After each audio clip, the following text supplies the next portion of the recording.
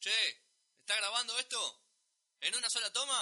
Bueno, ahí va. Abogado, médico, contador, kiosquero, músico, actor, poeta, fiambrero, secretario, obrero, referí, sindicalista, jefe, dueño, escribano, productor, vendedor, desempleado, ferretero, pintor, albañil, gerente, licenciado, portero, ama de casa, cadete, maquinista, piloto, verdulero, ingeniero, carnicero, taxista, colectivero, cura, santero, masajista, arquitecto, locutor, operador, senador, diputado, futbolista, intendente, atleta, grafitero. Todos tienen su historia.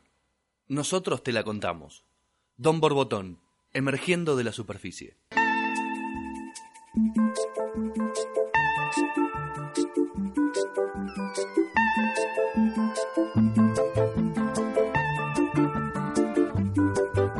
Bienvenidos a otro nuevo episodio de Don Borbotón. Julián Díaz es mi nombre, siempre acompañado por Mati Burjar. ¿Cómo va? Ya hoy saludando, ¿todo bien, Bien, Mati? ¿vos? Bien, todo bien, por suerte. Hoy volví a las siestas, así que estoy un poquito más tranquilo. Sí. Referencia, pero bueno, más el día que le quieran agregar, ese día que lo escuché, que están escuchando esto, dormir siesta todos los días. Dormí la siesta. Claro. Mili, ¿cómo va? ¿Todo bien? Muy bien, cansada también. ¿Vos no pudiste, no, dormir siesta? No duermo siesta. No soy una persona. No puedo porque siento que la gente está viviendo y yo estoy durmiendo, así que es un horror. Me siento mal. Bueno, yo voy a abrir con esa pregunta porque lo tenemos a Enzo Maqueira, escritor de 40. Enzo, ¿vos dormís la siesta? Sí, de hecho vengo de una. Qué bien. Ahí vengo una siesta reparadora. ¿Fue linda? Fue linda, breve, pero intensa. Viste que la siesta tiene que ser breve e intensa. Sombra. O por lo menos poca luz del sol. Hay siestas al sol que están muy buenas, no fue el caso. Prefiero, si me vas a preguntar, las siestas contra alguna ventana, al sol, son hermosas. Pero no se dan seguido, ¿viste? No, por lo general, o en alguna reposerita, tirado, qué sé yo. Yo igual soy más de la sombra, sombra y que corra al fresco. También. Y ahí sí, dormimos. En un mundo ideal, una reposera, el fresco, los árboles y los pajaritos, ¿no? Lo puso, lo pintó, Bueno, lo pintó. Escritor. Y sí, a ver, 3 novelas, hasta ahora por lo menos publicadas, seguramente debes estar trabajando en algunas más. Rudamacho en el 2010, El impostor en el 2011, y la que más impactó será Electrónica en el 2014, fue la que más relevancia tuvo. Sí, la única que tuvo relevancia. Sí, anduvo bien, la verdad que Electrónica fue como la bisagra en mi carrera o en mi vocación, en lo que sea dentro de la literatura. Hasta ahí yo venía teniendo libros que estaban buenos, que a mí me parecían que estaban bien, y los lectores les parecía, a unos lectores pocos les parecía que estaban bien, la mayoría parientes míos o amigos. Pero con Electrónica me pasó algo que fue que encontré lectores reales, ¿viste? Gente que no conoces en serio, que la compró en la librería, que le gustó, que lo recomendó. Y si me preguntás por qué, y es simplemente claro. ¿Cuál era la clave? Porque es el libro que trabajé más, es donde más laburé. Me di cuenta después de tener otros 2 libros ya publicados y decir, che, está bueno, pero acá tenía que haber hecho tal cosa, y en la página 20 quizás no sé qué. Dije, para el próximo libro voy a apurarme menos ansiedad, más trabajo, más corrección. Y eso fue el único secreto. Laburar el libro el doble y le fue el doble de mejor. Claro, porque Electrónica habla de... si tengo que poner algo, es el siglo XXI. Habla de la sociedad en el siglo XXI prácticamente, de cómo todo... ¿Es como una crítica a la sociedad o...? Sí, es como una grieta, ¿no? Pero otro tipo de grieta que hay entre lo que fue el siglo XX y una última generación educada en el siglo XX y lo que es el comienzo de este siglo, de este milenio también. Claro. Que tiene esa misma generación que todavía era joven en el siglo XX, sigue siendo joven en el XXI. Claro. Entonces mi secundaria y mi universidad fue en los 90, ¿no? Con toda la retórica de los 90, el neoliberalismo, Estados Unidos como el faro, la clase media de la pieza con champán, ustedes son muy jóvenes, quizás no se acuerdan, la ostentación a cualquier precio, la fama a cualquier precio. ¿De dónde salieron todos estos personajes extraños de la televisión? De los 90. O sea, la fama era lo único que importaba. No solo en Argentina, en el mundo fue los 90. Pero claro, la fama estaba reservada a cualquiera siempre y cuando pudieras entrar a Gran Hermano, pudieras ir al programa de Mauro Viale. Hoy realmente la fama está reservada a cualquiera que tenga una computadora adelante. Cualquiera de nosotros puede viralizarse un día para el otro y ser famoso y después suicidarse. Esa es la gran diferencia entre los dos, entre el fin del siglo XX y el principio del siglo XXI, cómo se corre el lugar, donde había una verdad absoluta, donde había personajes que eran famosos por su propio peso. Que era consecuencia, y no que buscaban serlo. A hoy, que las verdades no son absolutas. Obviamente las verdades absolutas de antes eran falsas también, nunca hubo verdades absolutas. Pero había como una idea de que existía Dios, existía el amor, existía la patria. Claro. Todo eso ahora, ¿a quién le importa demasiado la patria? Son valores que ¿Quién no iría a existen. morir por la patria hoy en día? ¿Quién cree cree en el amor para toda la vida hoy en día? Después de los claro. Es difícil. ¿Cuánta gente ya cree en Dios como creía? No, fue Dios queda muy poquito de todo, se cayó todo eso.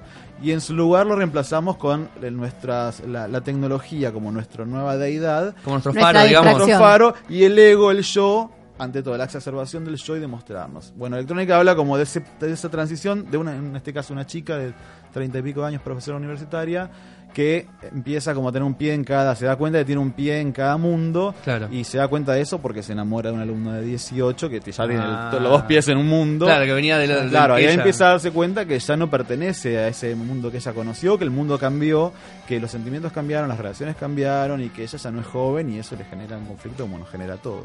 ¿Y cuánto de vos hay en esa novela? Y Borges decía que lo que no es autobiografía es plagio. Esto tiene un poco de plagio, un poco de autobiografía, y no hay bastante. La verdad que a mí me agarró, yo la escribí la novela cuando me acercaba a los 30, que es una edad medio complicada siempre. ¿Ya eras profesor ahí? Ya era profesor hacía tiempo. Claro. Estaba en pareja, una pareja medio estancada, como la protagonista. Había tenido una que otra historia con una chica mucho más menor que yo, como la protagonista. Del otro mundo. Claro, del otro mundo. Esa chica me había dejado medio después de un par de veces, me dejó, y como le pasa a la profesora, y eso a mí me... Bueno, hay como un 100%, digamos. Hay mucho. Sí, tal cual. Es medio como mi catarsis de la crisis de los 30, que se dio por todos lados, puesta ahí. Obviamente uno siempre pone o yo por lo menos en esa novela puse mucho personal y después se fue modificando y enriqueciendo, ¿no? Claro. ¿Cómo describirías la crisis de los 30? Yo porque Sí, tengo iba a 26, estoy a un mundial, al próximo, al de Qatar, yo no estoy con 30. ¿Qué me espera? ¿Qué me espera cuando yo vea así? Que me pongan en la torta, me ponen el 3 y el 0 y tengo que soplar. Y todo cambio de década siempre es un momento de balances. Entonces lo que le pasa a mucha gente, que no fue capaz tanto mi caso o hasta ahí, es que dice, bueno, ¿qué hice con mi vida hasta ahora? Logré lo que quería hacer, Claro. yo quería ser cantante y no quería trabajo en un call center. Bueno, por el lado de la vocación o de la profesión viene siempre algo. Y a mí más me pegó, por eso más o menos la vocación, la profesión estaba trabajando en eso, no Claro. es que me dedicaba a una cosa que nada que ver, me venía dedicando a eso. Pero por el lado de la juventud perdida, después te das cuenta que no, sigues haciendo lo mismo. Pero en el momento decís, no, ya está, ya soy grande. Claro, ya No, está. que empezás a los 20, a los 21, Ya no puedo joder más. empezás a los 18, a los 21, a los 30, a los 40. Yo creo que a los 80 ya realmente tenés razón.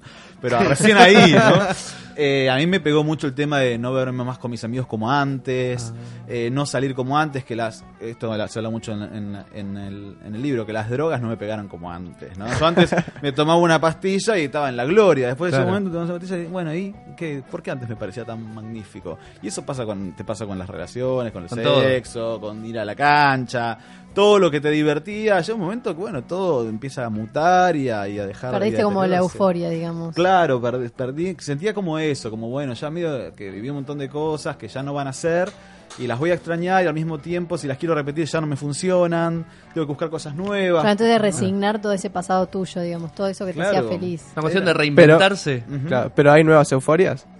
Y en ese momento yo pensaba que no, después te das cuenta de que Claro, sí, que sí. que siempre hay algo más, y si no, te tenés que matar. No, directamente, si se ¿no? termina a los 25 Claro. de las No, euforias, ya estamos- imagínate. Claro, Qué- pero viste que hay una sensación así media generalizada que es muy de este milenio nuevo, de querer siempre más, querer divertirte más, querer ser más feliz y Sí. siempre más, y de hecho te dicen en la pulsada, dale, pedí más, hacé más, logra más.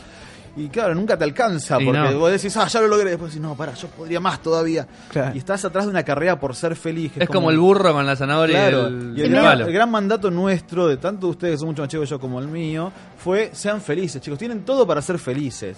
Tus padres ya trabajaron. Claro. Ahora ustedes estudien, ustedes tengan una buena vocación, cásense por amor, tengan una linda familia, no sé qué, o no se casen y Sí. disfruten. Te dicen, bueno, acá, sé feliz, dale. Bueno, pero ¿cómo soy feliz? Claro. Entonces empezás a buscar la felicidad por todos lados. La encontrás, cuando la encontrás se te escapa enseguida, querés más. Y estamos viendo una carrera alocada por conseguir algo que ni siquiera sabemos si existe. Además es como que hay cierta como que te obligan a ser feliz, como Sí. tenés que ser feliz. Si no sos feliz, estás mal. Claro. Algo Es mal como- estás haciendo. Yo lo resiento eso. Tal cual, y no te enseñan cómo ser felices. Lo único que te dicen, que Además uno que ser aprende. feliz, como Claro, que primero está- eso. Lo único que te dicen es Bueno, si tenés este auto, va a estar buenísimo, vas a ser re feliz. Si tenés casa, si te vas de viaje feliz. al Caribe, vas a ser re feliz. Si te tomás esta cerveza, te vas a ahorrar de toda esta gente que te va a hacer re feliz. Entonces, lo único que nos enseñaron, sin que nosotros sepamos que nos estaban enseñando eso, es que la felicidad se consigue con el consumo. Se compran, por Claro, la palabra. La felicidad se compra. Se compra en la forma de un celular, en la forma de una fiesta, de un viaje, en la forma de un televisor, en la forma de un iPad, en la forma de una droga. Claro. Se compra, ¿no? La felicidad se compra. Cuando Y bueno, la felicidad para mí es tan simple como un sábado a las 10 de la mañana. Despertarse el sábado a la mañana es felicidad. Yo lo resumo en eso. ¿Qué concepto clavaste, vale? Y Yo porque creo que un sábado a las 10 de la mañana, ¿no? el momento en el que vos empezás a descubrir, a tomarle el gustito el sábado a las 10 de la mañana, ya te cambia las perspectivas del mundo. Sí, la noche claro. ya te cambia las perspectivas, ya a las 3 de la mañana querés estar durmiendo porque sabés que a las 9:30, 10 te querés despertar. ya estás en la crisis de los 30, Claro, te digo. es que Eso ya bien de la crisis de los Pero- 30. Pero yo No, decía, digo, lo ¿por qué sostengo- sábado a las 10 de la mañana? Lo sostengo desde que tengo 20 años esto. Sos el caso del joven viejo. El joven viejo. Pero, ¿digo la verdad o miento? El sábado a las No, 9 a la estás mañana. mintiendo. Sábado a la No puedo mañana. llegar a te digo matar 10. si me tengo que levantar un sábado a las 10 de la mañana. No, el sábado a las 10 de la mañana es lo más lindo. Pero entiendo No. sí, entiendo la idea. Solo te puedo decir el sábado a las 6 de la tarde con lluvia mirando Netflix, por ejemplo. Bueno, Puede ser lo nice. mismo que sábado a las 10 de la mañana. Si yo banco más por ahí, Igual para mí Banco. es más la idea de, porque Sí. capaz cuando estás en esa noche de lluvia con Netflix no es tan bueno. No decís, verdad. la Nada. puta madre, que Depende feliz de qué que hiciste soy. el viernes. Si el viernes lo disfrutaste, el sábado te entregás a la Sí. nada. Pero es que la gente que... Yo no soy de levantarme temprano cuando puedo no hacerlo. Y me sorprende, porque hay gente que se levanta a las 9 de la mañana, pero yo, en mi vida cotidiana, a las 2 ya no tendría nada más que hacer. A las 2 de la tarde Claro. ya. Si te levantás a las 10 de la mañana, a las 2 de la tarde moriste. ¿Y pero qué más voy a hacer? Ponele, hoy hablaba con Mili acá, que ella dice, ahora estoy de vacaciones, me voy a levantar a las Envidia. 9:30 de la mañana. Sí. Bien. Qué lindo horario. Volvés a la hora, vas, que te pones en la pileta a tomar sol Pero y ¿por qué después... tengo que ser productiva para algo? Y pero sí, claro, es que si no Nada, vas a me estar todas tus dejo vacaciones tirar tirada en la y cama. hago lo que suceda. ¿Qué día es productivo para escribir? Cualquier día. Yo hablaría más de horas. A mí me resulta mucho más fácil a la noche o a la madrugada bien entrada que a la mañana, por ejemplo. ¿Y estado anímico cuál es el más productivo? La euforia. ¿La euforia? ¿Y qué trago es el preferido? ¿Cómo? ¿Hay un trago preferido ahí siempre en la mano? ¿Para tomar, para escribir? No, yo no soy tanto del alcohol. Tomo alcohol un montón y todo, pero no me gustan las resacas. Ahí va. Entonces prefiero más las flores. Bien. Que Está tienen ricolor y Sí. no pegan tan feo cuando el otro día. Y el otro día como si nada hubiese pasado. Exacto, y te pones contento, estás tranquilo, te vas a dormir, te comes un chocolatito. ¿no? Ahí va. ¿Estás trabajando en alguna otra novela? Estoy ahora, el año que viene ya sale una nueva, que ya la tengo trabajada lista.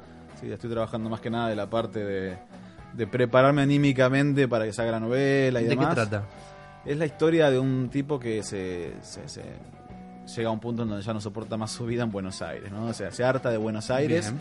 se harta de la vida que lleva hasta ese momento, medio que hablábamos antes, ¿no? De esas vidas que te das cuenta de que no hiciste nada de lo que tenías pensado, no sos la persona que querías ser. Claro, que pasan los días y pasa Sí, el tiempo pasan los años, y, vos decís, vos bueno, quedás en yo el mismo quería lugar. ser, Claro. bueno, este tipo quería ser artista y al final termina siendo nada, un empleado de empresa y llega un momento que se cansa. Atrás de un porque, escritorio. claro, se cansa y se va a un pueblo de la Patagonia para intentar convertirse en director de cine, escribir su primera película.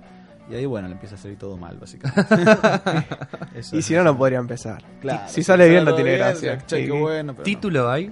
Todavía no, yo sé, el título es lo último que elijo y... ¿Te y cuesta revelo. ponerle un título? Siempre cuesta. Me Siempre cuesta, sí. siempre cuesta, porque es Me cuesta. un título que Hasta ponerle. yo te la contesto. Don Boroto. Sí. ¿Cuánto Don Boroto. tardamos con Don Boroto? Sí, aparte en el caso de un libro medio que no tenés muchos argumentos de venta. Claro. Primero que poca gente compra libros. Segundo, poca gente compra libros de autores contemporáneos que te envío. Por lo general vas Borges y todo. Sí, a las de siempre. Para venir a autores nuevos es más complicado. Y después que tenés una tapa, a veces no tenés ni un librero que te dé una mano, porque Nadie, los libreros de claro. las cadenas a veces como que deja mucho de ser, hay muchos que son muy buenos, pero otros que no. Y tenés una tapa y un título nada más. Y la tapa a veces no depende de vos, de un diseñador gráfico que te puede arruinar todo. Entonces creo que lo Claro. único que podés decidir vos como argumento de venta es el título. Ya- Entonces, bueno, no hay que pifiarla, ¿no? Claro, yo ya el otro día lo pregunté la otra vez en otro programa, pero lo voy a volver a preguntar porque, bueno, coinciden en que son escritores. ¿Se juzga un libro por la tapa? Yo digo que sí. Y por supuesto, no sé si se juzga, pero por ejemplo yo empecé a leer con fanatismo por la tapa de un libro. Estaba a la vuelta de mi Claro. casa de una librería, vi una tapa que era una casa toda oscura con una luz, una ventana sola iluminada, decía Chase arriba grande, Chase, que yo en el momento pensé que era casa en algún idioma y no era el nombre del autor, y abajo haga caminar al cadáver. Si yo tenía 11 años, ¿cómo voy a comprar ese libro? Sí, tú Lo sabes. dije, por Dios, quiero este libro. Claro. Bueno, y después de eso me leí 50 libros del mismo autor, de la misma colección, y esa fue mi entrada a la literatura. Si bien antes leía unas cositas, ahí empecé, como fue mi primer libro de adulto que me compré. Claro. Mirá. A ver, en el 2013, tengo acá anotado en el machete a ver si estoy bien.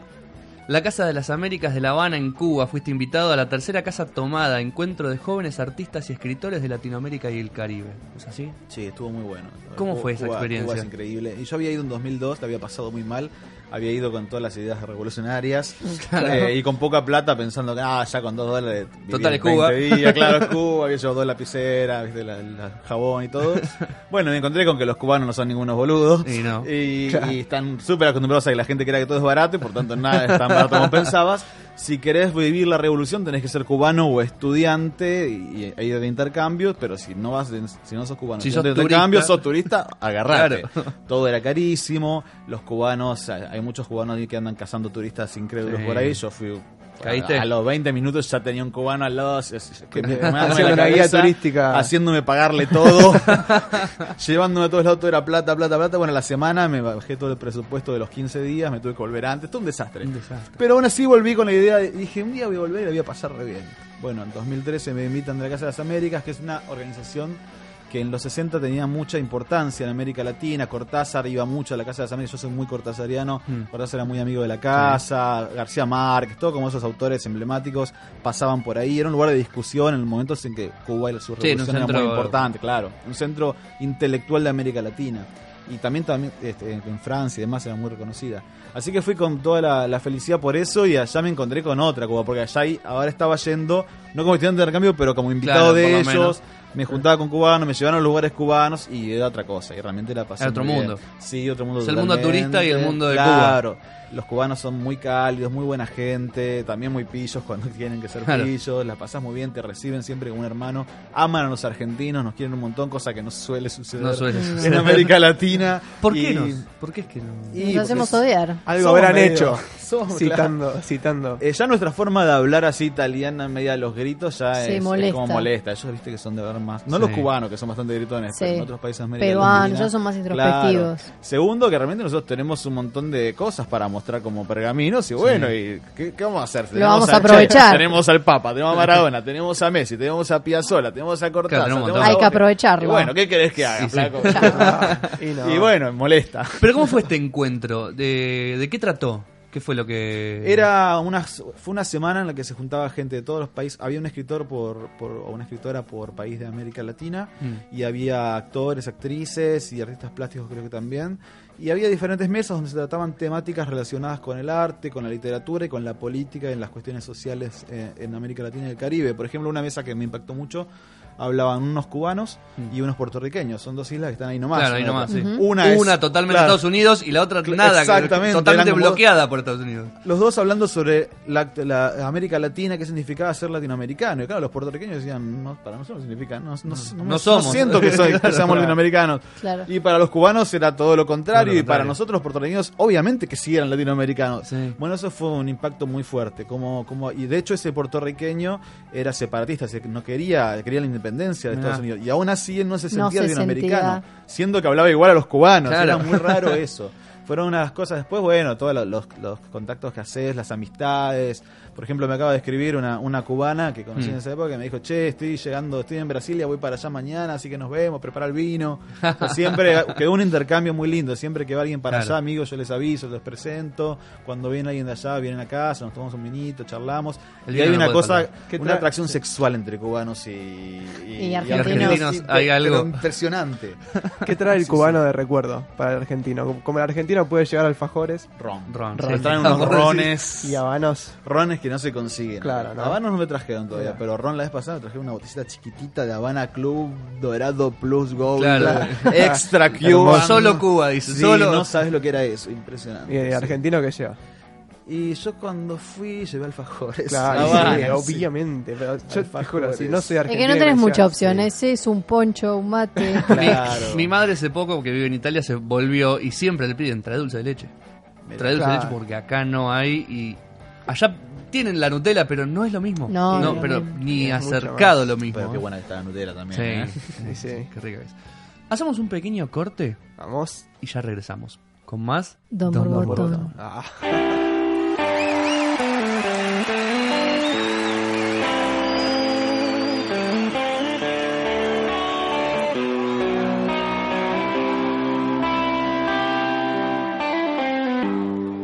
Y tu cabeza está llena de ratas.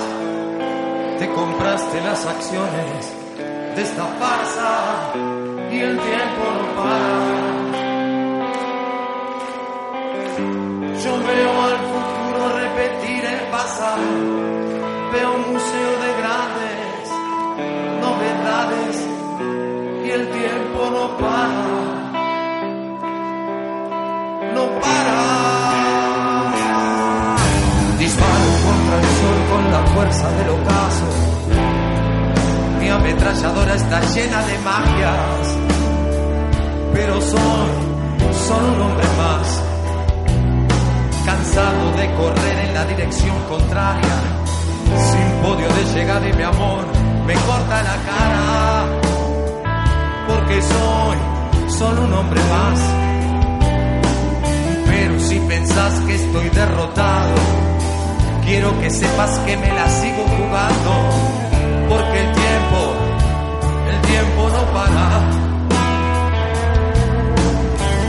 Unos días y otros no, estoy sobreviviendo sin un rasguñón, por la caridad de quien me detesta. Y tu cabeza está llena de ratas. Te compraste las acciones de esta farsa y el tiempo no para. Yo veo al futuro repetir el pasado.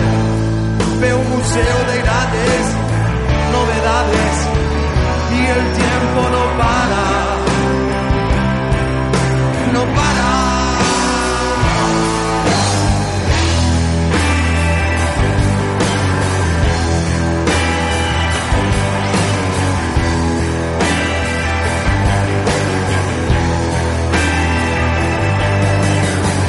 Tengo fechas para recordar, mis días se gastan de par en par, buscando un sentido a todo esto. Las noches de frío es mejor ni nacer, las de calor se escoge matar o morir, y así nos hacemos argentinos. Nos tildan de ladrones, maricas, palomeros, ellos sumergieron a un país entero, pues así se roba más dinero. Y tu cabeza está llena de ratas, te compraste las acciones de esta farsa y el tiempo no para. Yo veo al futuro repetir el pasado, veo un museo de grandes novedades, y el tiempo no para, no para, no, no, no.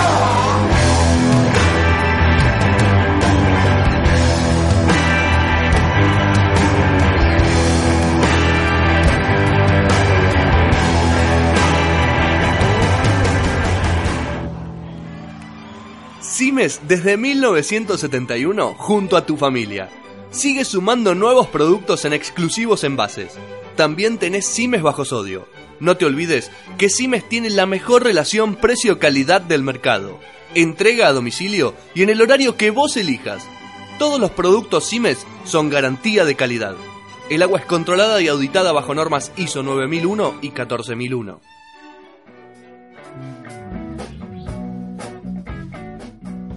Segundo bloque en Don Borbotón, estamos con Enzo Maqueira, escritor, 40 años, aunque no lo parezcan, después ya seguramente van a ver la foto, está mucho mejor que yo, que tengo 26. Antipodcastero. Juli, Sí, ¿qué? replanteate toda la vida. No, para nada, yo me mantengo No como puede el ser. viejo joven que soy, que nací. Y moriré joven o viejo. Pero no sé, todos tus fans, después de lo que dijiste el sábado a las 10, ya está. Se fueron. Mis fans todas tienen más de 60. Claro. Son las chichis. La chica de Sandro, bueno, no son la chica de Julián. Está bien. ¿Qué es más difícil, escribir drama o escribir comedia? Yo creo que escribí drama. Se me ocurre, no sé. ¿Tenés escrito cómicos o chistes o algún...? No, de chico hacía esas cosas. Pero sí, en lo que uno escribe, ¿viste? A veces vas más por el lado del humor, a veces más por el lado de lo dramático. Y a mí creo que me sale siempre naturalmente más la comedia, porque en la vida me sale más la comedia. Claro. Me gusta hacer chistes estúpidos todo el tiempo, eso solamente me río yo. Muchos chistes que me tengo que reír yo primero para que los demás se rían, ¿no? Claro. El secreto está en reírse. Sí, porque sobre todo si tenés una risa contagiosa, rompés el hilo ahí. Exacto. Y después tirás. Me paso todos los programas. Sí, siempre tiro el chiste malo y me tengo que reír. Así como en el 2013 fuiste invitado allí en Cuba, en el 2015 en Lima. En Lima, en el Ministerio de Cultura de Perú, en la Lima Imaginada. Lima Imaginada, eso estuvo genial también. Son esas cosas que decir, gracias a la literatura estoy acá. Fue un recorrido, una semana también, un escritor o escritora por cada país de América Latina, salvo Brasil. Que no los queremos en claro, no, porque es otro idioma. Y te llevaban a comer todos los días, aparte en Perú que comés impresionante. Muy rico, es una de las cocinas a diferentes más... lugares más caros, más baratos, lugares en la montaña, lugares en la llanura, bueno, así, y te llevaban a hacer recorridos por diferentes barrios y te contaban sobre escritoras de esos barrios.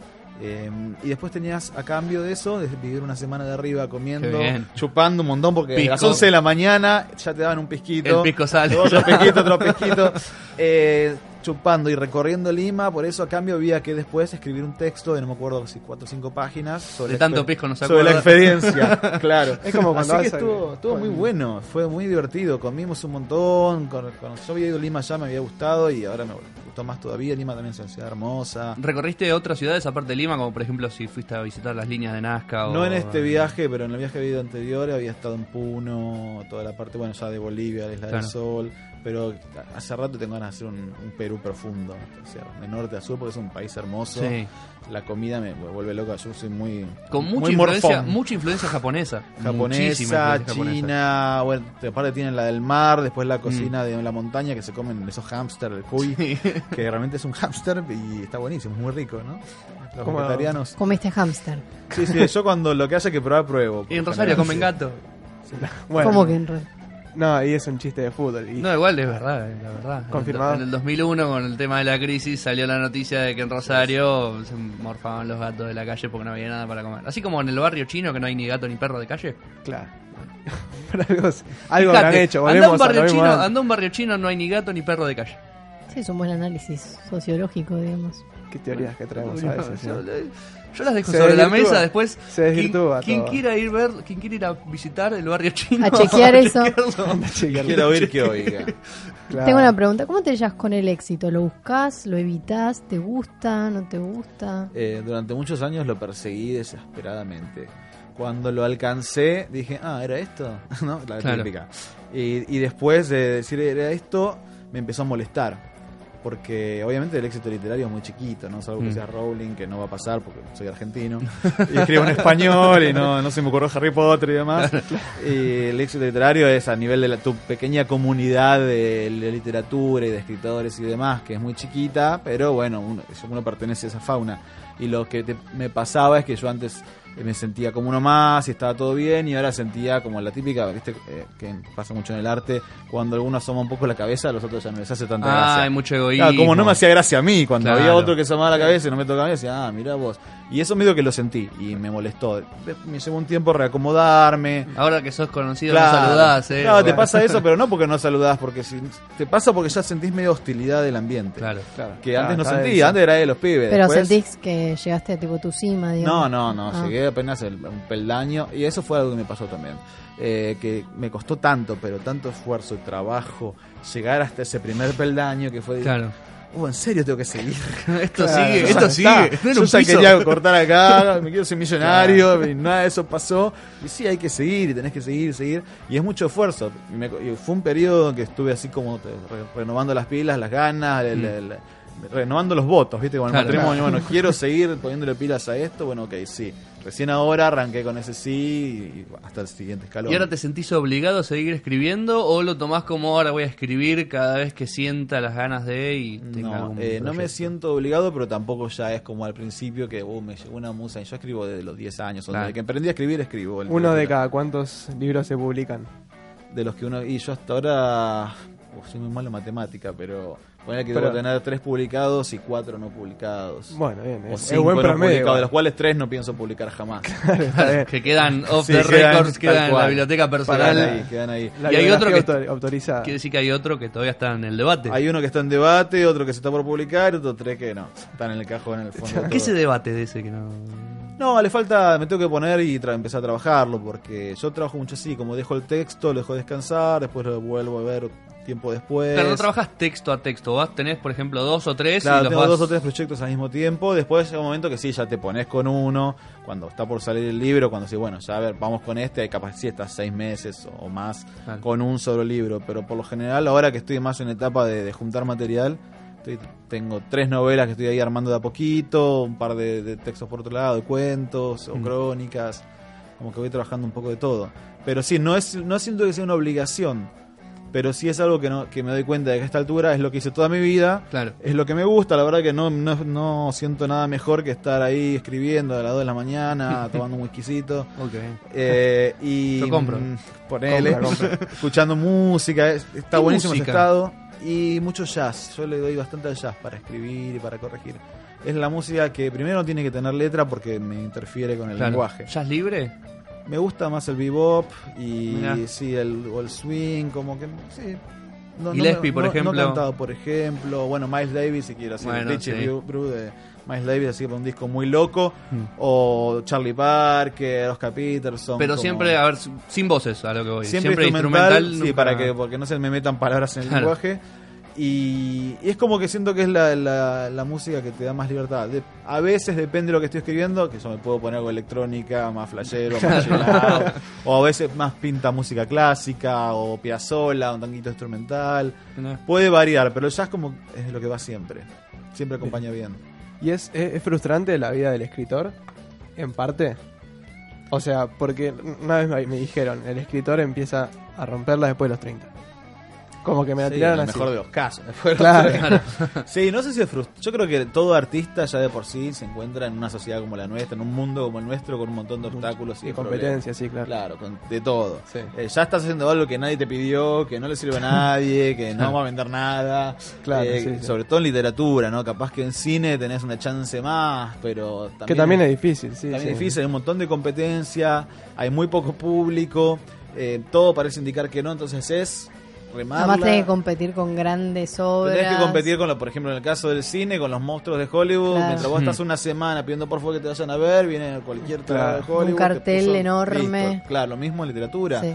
Vos competís con la mesa de novedades donde viene Stephen King. Claro. Y, Claro. sobre todo ahora que se abrió la importación, ya está pasando, ya se están viendo los números, como bajó Sí, Stephen la King venta saca de... 5 libros por Claro, mes. es ahora una bajó, por locura. ejemplo, 20% se calcula la venta de autores nacionales. Y coincide con que subió 40% la venta de libros importados. Entonces, bueno, Claro. eso es una competencia que nos apareció ahora a los escritores argentinos, que no teníamos, que ahora con cambios en las reglas de comercio, bueno, nos tocó. Y ahora Sí, tenés hay que que luchar adaptarse. también con eso, en un momento en que veníamos ascendiendo, Mm. se empezaban a aparecer ya nuevos escritores, había un boom editorial muy importante. Bueno, ahora todas las nuevas medidas económicas hacen que se retroceda. Bueno, Claro. El argentino no pone fichas en el argentino, quizás. y no porque es una cuestión cultural, no te enseñan eso. ¿Qué te, Claro, qué te es verdad. enseñan? Que los extranjeros buenos, sobre todo si viene de Europa o de Estados Unidos, pues si Sí. viene de Uruguay más o menos, si viene de otro Sí. país, olvidate. No, claro, es Europa Y bueno, y somos América del un Norte. país colonizado culturalmente y pagamos Ah. ese precio todo el tiempo. Y si no tenemos desde arriba un discurso que trate de poner las cosas ahí en equilibrio, más nos colonizamos. Totalmente. Si tuvieras que recomendar autores argentinos, Que no seas Borges. Claro. tratando de evitar lo más Sí. conocido o lo de lo más nuevo que hayas leído, A mí que me gusta siempre recomendar que no es nuevo, pero tampoco es tan conocido, por lo menos fuera de ahí de los ámbitos literarios, que es Sara Gallardo, no sé si la escuchó nombrar una vez. No. Es una escritora argentina que ya murió en el 88, que tiene unos libros muy hermosos Ella pertenece a la clase alta terrateniente. De hecho, Gallardo es porque era la nieta de Ángel Gallardo, la nieta de Bartolomé Mitre, los dueños de la nación. O sea, gente con bueno, plata sí, estamos en serio. hablando de... Claro, pero era como la oveja negra de esa familia. Y obviamente la oveja negra, para el tema plata, no. O sea, la plata la aprovechaba, viajaba. Sí, obviamente. Pero una obviamente. mina que en los años 70...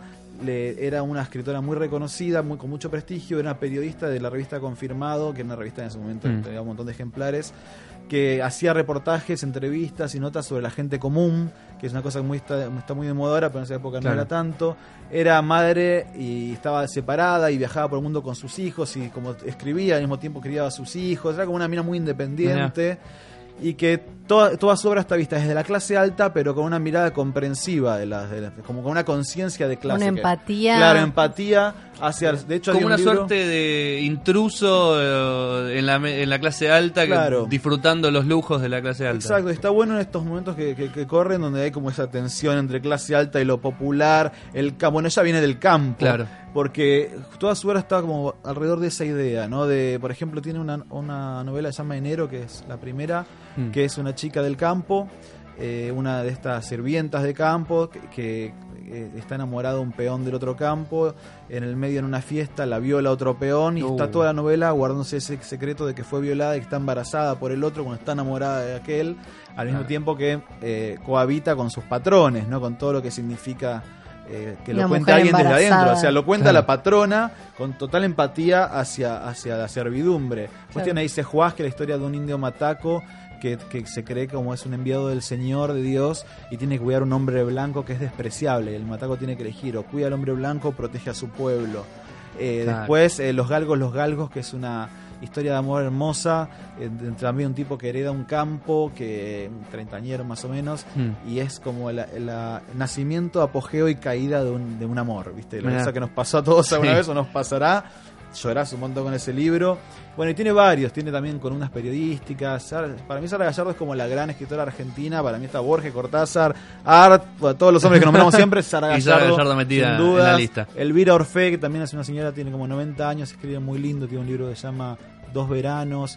Hay un montón. Liliana Hecker, que escribe unos cuentos increíbles. Insisto, con mujeres, porque hombres escritores tenemos tantos. Todos son escritores, hombres, los que nos hicieron conocer, y por lo femenino hay un montón de grandes escritores. Que no necesariamente nos hicieron conocer por ser buenos, sino porque solamente se destacaban los hombres, porque Así era es. mucho más difícil destacarse por una mujer. Se acallaban los otros voces. Bueno, Eve Ward, que todavía vive también, todavía pobre, vive acá en Todavía estamos Almagro. esperando Ya la está para- matando. Sí. Cuando Pero esté no, hay de publicado todo. este episodio, hay que ir a chequearlo en internet. Sí. Paralelamente. Bueno, Enzo, muchísimas gracias por haber venido, por tomarte el tiempo de llegar hasta acá y someterte a nuestras preguntas.